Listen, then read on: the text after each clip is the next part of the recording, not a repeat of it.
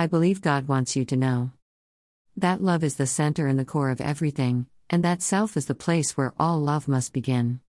Those who love others grandly are those who love themselves grandly.